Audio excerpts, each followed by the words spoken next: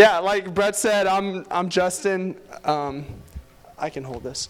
I graduated here 2004, and this is actually my first time back in the media center, I think, since being in school, so that's kind of weird.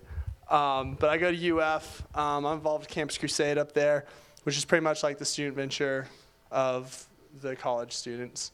And so I do a lot of that. I'm involved with one of our community groups, which is like our Bible studies up there. And I have Brett's role on stage up at UF, so that's exciting. I get to MC the meetings. But yeah, I think that's enough about me. I do want to warn you guys, I have a Twitch, and a lot of you guys may have known that if you've seen me speak before. But and this, I'm honest. I'm like serious. Like this isn't me just kind of trying to crack a joke. But it is kind of funny, so feel free to laugh because sometimes I'll just randomly kind of go like that. If I get excited about something, or if I get nervous, or if I get like, sometimes it just happens for no reason. It happens a lot of times when I'm driving. My friends have named it the Poppin' Lock, so you guys can feel free to, I was excited when that Pop Lock and Drop It song came out. That was my anthem. Represent. But so, and actually, like just the other day, I was playing catch with my roommate in our living room, and sure enough, Pop Lock pops in, and he throws the ball back at me and hits me in the face because I wasn't prepared to like catch and twitch at the same time. And it kind of ruins phone conversations sometimes because when I can't like pop it and talk at the same time. So like I'll be on the phone and trying to talk, and it just kind of kicks in, and the other person's waiting for me to respond, and it can be like awkward silences sometimes. Anyways, that's just kind of random stuff. We'll get going, but I want you guys to feel free to laugh at me if I do pull my Twitch, and I apologize in advance for that. But I'm excited to be here. I'm glad you guys are here, and I think we'll have a good time. Hopefully there's some cool stuff I wanted to talk about that actually someone kind of spoke on my senior year of high school at a student venture meeting. They really gave me a lot of perspective on life and just kind of, what is my purpose and stuff.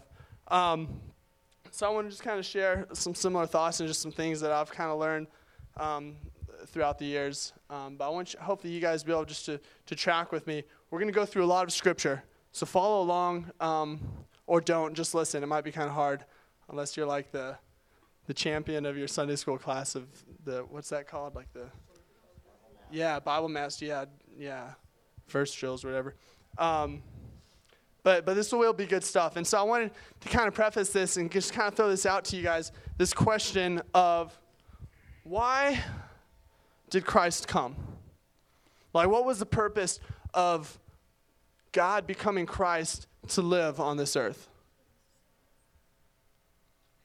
Some of you will say to save us, to bring lost souls to know Jesus. Is that what you said? I didn't hear what you said.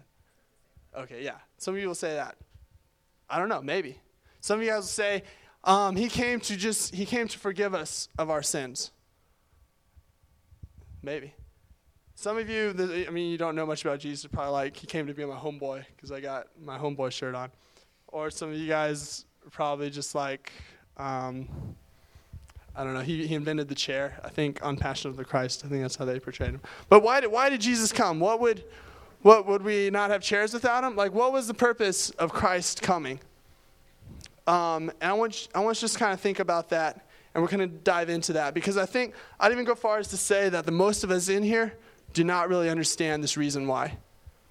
I'd grown up a Christian my whole life and never understood it fully to this extent of what it means, the purpose for which Christ came to this earth. So let me pray for us, and then we'll jump in. God, Lord, we come before you and just thank you for tonight. Father, thank you that you are present here. And Lord, I just pray that tonight, just, Father, whatever's going on in this room, Lord, I don't know where these students' hearts are at. I don't know what's going on in their life. But God, you do. Lord, I just pray that right now we may let go of the distractions. Father, we may forget about our homework assignment that we have to do next, or having to call our girlfriend or boyfriend, or like whatever it is, God. Just that would, Father, that would fade away right now. Father, you'd come, you'd speak to us. Lord, would you open our hearts to hear from you? God, our minds to be able to understand you. God, will we walk away from this meeting changed, having met with you? And so God, I just pray for all the students here. Lord, would you meet with them in their own way? Father, wherever they're at, and speak to them. Father, reveal yourself to them. Lord, we just give you these things. I just pray that, Father, you use me while I'm up here. And I just give myself to you right now, God. In your name we pray. Amen. All right. So we got this question. Why did Christ come?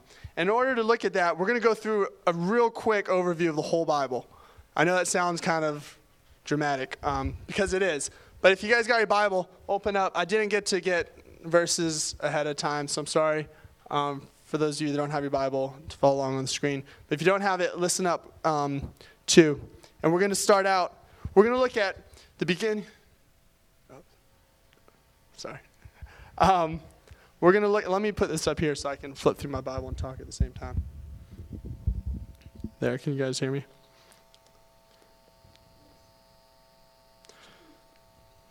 All right, we're going to start out kind of the beginning of the Bible, and we're going to see from the very beginning what was God's purpose, his intention with the world. And we'll see straight off this idea of him revealing himself as a king, okay?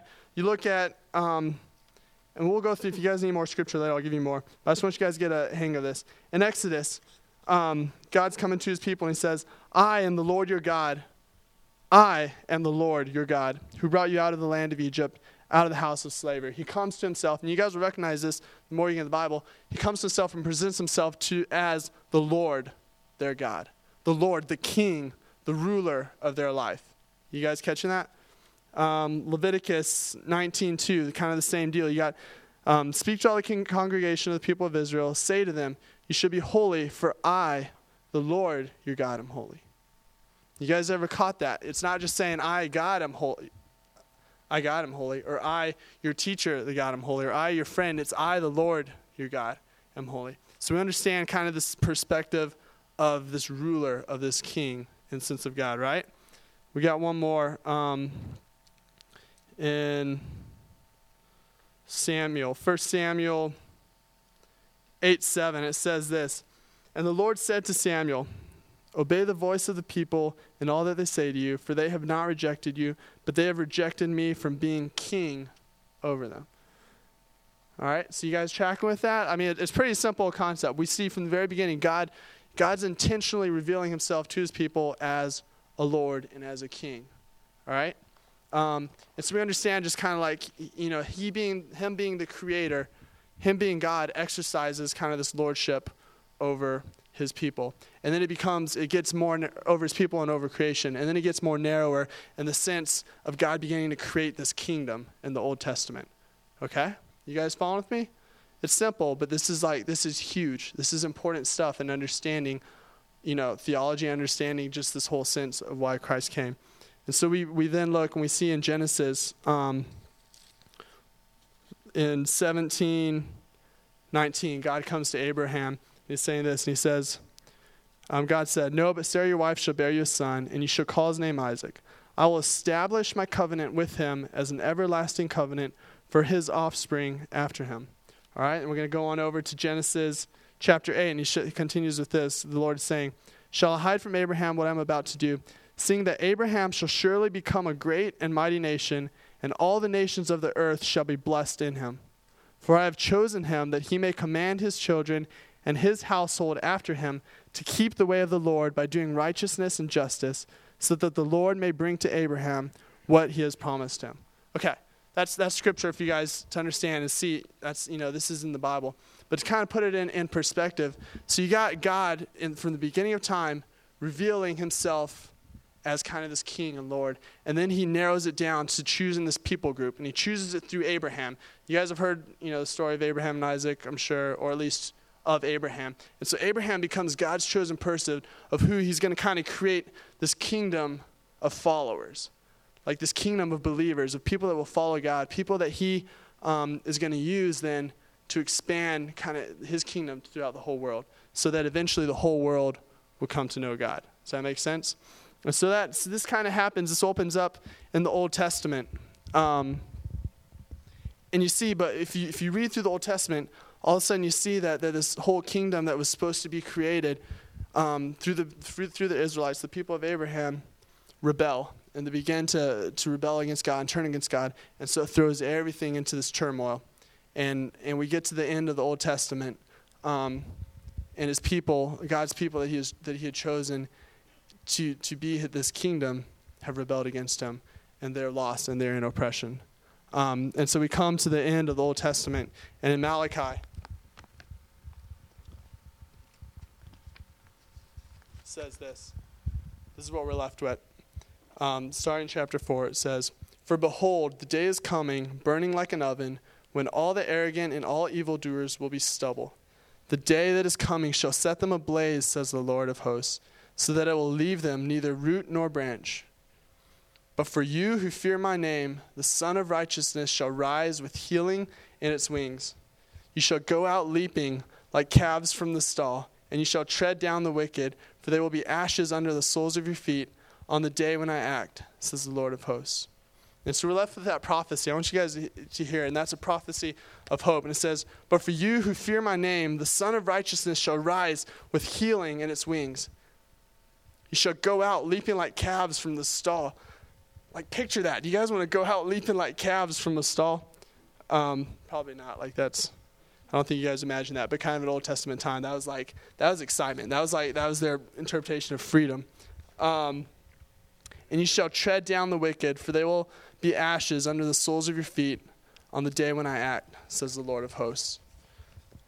And so that's a quick overview. So is the point to rid the world of what he didn't want in it, or what wasn't meant to be? For what? Say that again. Like, was the reason Jesus came back was to weed out what was supposed to be there and what went the wrong way?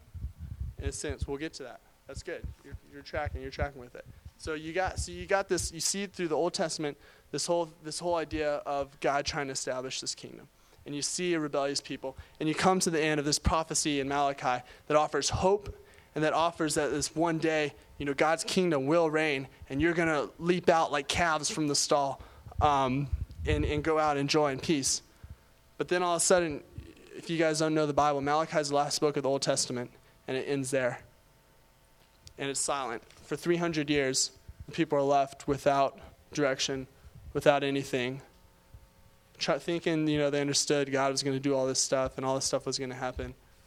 But all of a sudden, it just kind of ends, and there's silence.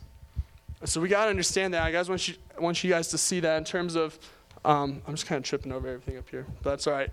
In terms of the Old Testament and how that plays in to the New Testament, because that's key. And I don't think we hear that or understand that a lot. All right? So what happens in the New Testament? We got, starting in Matthew. If I can find my bookmark. Okay, so after this 300 years of silence, starting in Matthew, Jesus comes on the scene and says this. That's my wrong Matthew verse. Suspense. Okay, so some of the first words ever recorded by Jesus. If you guys know kind of the story of Jesus, he starts out as a little boy, and he kind of grows up as a carpenter. And then kind of like around his 30s or so, he kind of appears on the scene and begins kind of his ministry and begins all of, the controversial stuff that happens, the stuff that we hear about that's taught in Sunday school and in church. But it shows up after he goes through the desert of his trial of temptation. He comes onto the scene and says this in chapter 4, verse 17. "From that time, Jesus began to preach, saying, 'Repent, for the kingdom of heaven is at hand.'" That same verse is recorded in Mark, and it says this. "The time is fulfilled, and the kingdom of God is at hand. Repent and believe in the gospel." The time is fulfilled, and the kingdom of God is at hand. Repent and believe in the gospel. I think whenever I read that verse, I'd always see the time is fulfilled, repent and believe in the gospel. I never understood what the heck is in the kingdom of God is at hand. You guys ever thought of that? Have you ever questioned that? And I think that's kind of the perspective we have, and we kind of see, we look at Christ's life and we focus on the cross, and we see his death and his resurrection as a way for us to know him and to be saved of our sins. And that's Christianity, right? That's the gospel, that we may be rescued from eternity in hell and know Christ and spend eternity with God. But if we look at that in context of the Old Testament, there's so much more to it that we're missing out on. You know, Jesus comes on the scene. He doesn't say, repent and believe so that you can have eternity with me. He says that later, but he doesn't say, that's not his initial thing. He doesn't say, you know, repent so that your sins may be forgiven. That hasn't happened yet. He says, repent, for the kingdom of heaven is at hand. And so to see that God had this bigger picture in mind, and many of them understood it, you know, that the scholars that studied the Old Testament began to see and understand, okay, this kingdom that we've been expecting for ages, you know, who is this guy that's all of a sudden coming on the scene and saying the kingdom of heaven is at hand? And so I want you guys to catch that and kind of get that. I know it's elementary. It's just kind of like, okay, what or why? But to realize we are living in a reality, in a time, in a physical, literal kingdom that is here on this earth that is of God. And he is, it was started from the beginning of time, but it's in its last stages. And Christ came to kind of inaugurate this last stage of the kingdom and kind of open the doors wide for anyone and for everyone to come and enter his kingdom, to where it's not only limited to his people, the Israelites, but it's been given now to anyone and everyone to come in. And so he's got this picture of God is at work to build his kingdom. Christ came to build the kingdom of God, not just to save souls, not just to rescue people from eternal damnation. And so our perspective, let me read one more verse here and we'll get more into discussion.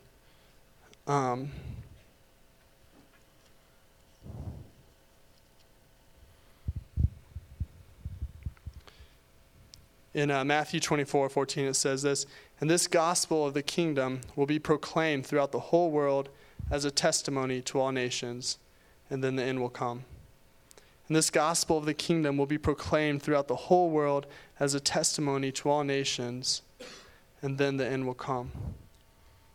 And so we're living, we're breathing, we're interacting, and we're taken in within this like living organism of this kingdom. We're a part of this church, this body of Christ that is growing and that is moving and is becoming bigger and bigger, which is God's kingdom expanding. And so we move forward understanding that we're in these final stages. We're in what theologians would call like the continuation of his kingdom. And so we live in this hope and this reality of one day we're gradually seeing the kingdom of heaven come to earth, in a sense. You guys see that? You know, Jesus taught his followers to pray, "Thy kingdom come, thy will be done on earth as it is in heaven." And so right now, we're in this time where what is going to be, what is to be, what is going to be the kingdom of heaven, that perfection, that reality of the presence of God dwelling with us, that reality of no pain, no sorrow, no heartbreak, no emotional anguish, nothing. Like all of that is going to be wiped away, and we're going to live and dwell in eternity in peace and happiness and joy and perfection. Like that is creating itself at this time. And that the fullness of it, the consummation of it, it says here, is going to come in the end when Christ returns. But to understand that we are a part of this right now, and we are building this kingdom, and we are interacting in it. And so that's that. That was a quick go through of the Bible. I know it's kind of quick and boring, but go back through and read those verses. But I wanted to back that up so you guys can understand that. So why? Why do we understand this? What does that look like in the here and now? What does that mean for our lives, for right now? I want you guys to think about it this way. How many of y'all play sports? I always love sports analogies. Okay, a good amount. Okay, so pretend like, say you play football, all right, and you're an awesome athlete. You're a stud athlete. You got quite the arm throwing the ball. I mean, you can catch anything that comes at you. You're really good at hot potato. You can catch the ball. quick, you can you can lay out a guy like there's no tomorrow, like CJ on that one clip. I think was that? No, who was that? That was Taylor, yeah. That's who it was. And so you got all this skill and talent, all right? And so your football coach, comes to you and is like, hey, I'm putting together this team that I want to be the best team ever. And this team, we are about winning and we're about victory. We're going to win the state title this year, okay?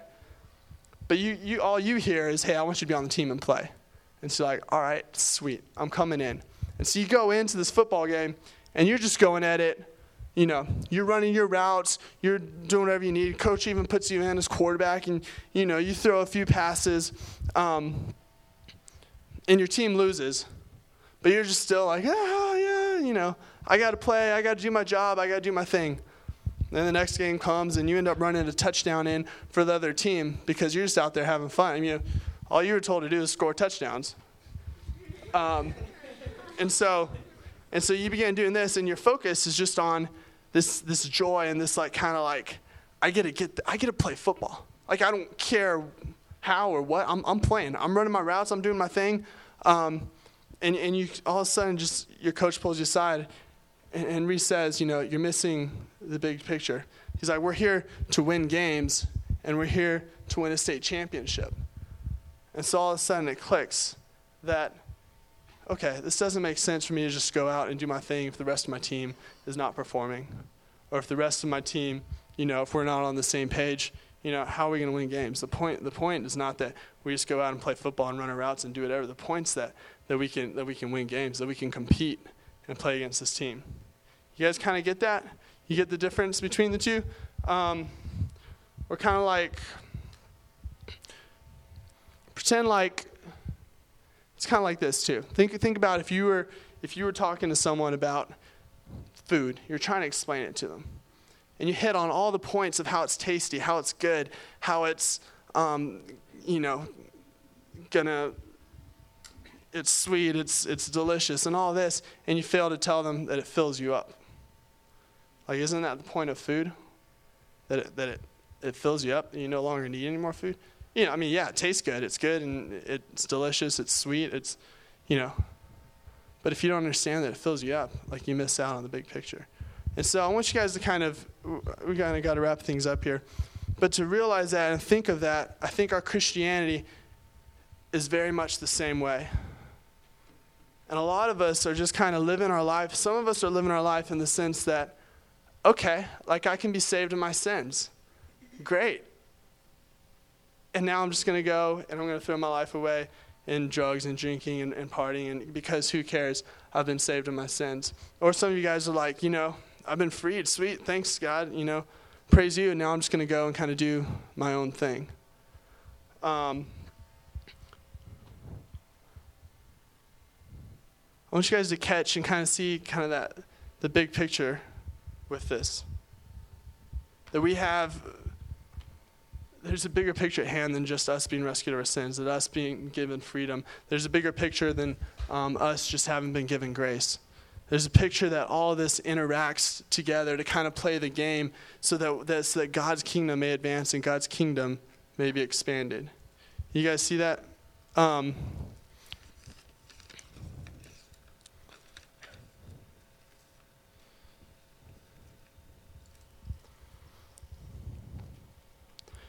want to read this to you guys. It says this: in the same way, it's important that we understand that Christ came to inaugurate his kingdom so he may build for himself a people that is devoted, sanctified, and a representation of himself. Through this, we have been given grace so that our shortcomings would no longer separate us from him.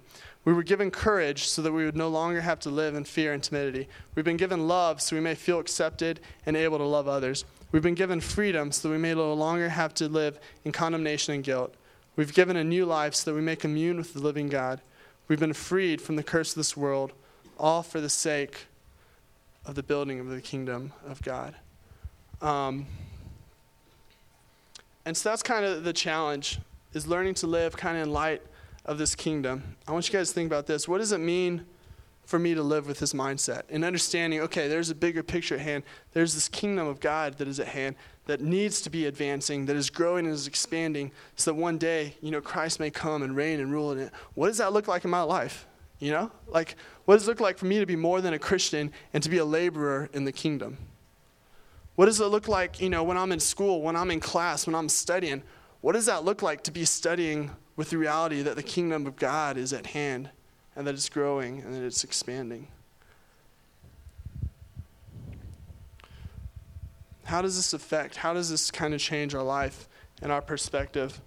And so, I don't know, that's kind of, I just want to share with you guys, and that's just kind of been the question I've been asking myself and really trying to look at. Like, what does this mean? Am I going to live like the reality that there's a kingdom at hand? Or am I just going to live as a Christian that's been rescued and saved from their sins and just kind of go in my own way and just kind of go to church, raise a good family, send them to church, Or am I going to live in the reality that I can play and I can take part in the kingdom of God come to this earth? That I can share it with other people, that I can invite others to come in and join in this kingdom, to tell people of, the reality of this, that what I would do would affect that. And so a few just kind of things that I've been thinking about that, like me and some of my buddies up at UF have kind of been looking at, is like, what does that look like in our everyday life? When we go and we play intramurals, like when we're playing football, like how can we tie that in with really seeing the kingdom of God come to this earth? And so we talked about it, and we just saw, we talked about, hey, our job as we play football is not necessarily to go out and, get our intramural championship shirts. Our job is to be Christ to these people. And so we open up our time in prayer, and we end in prayer. We invite the other team to come, hey, you guys want to pray with us? Because we realize that there's more going on in this world than just this game, that the kingdom of God is at hand. Does that make sense to you guys? Or with my roommates, I've been thinking about, how can I make my relationship with my roommates so much more than just hanging out and goofing off together? Do I live with my roommates like the kingdom of God is at hand?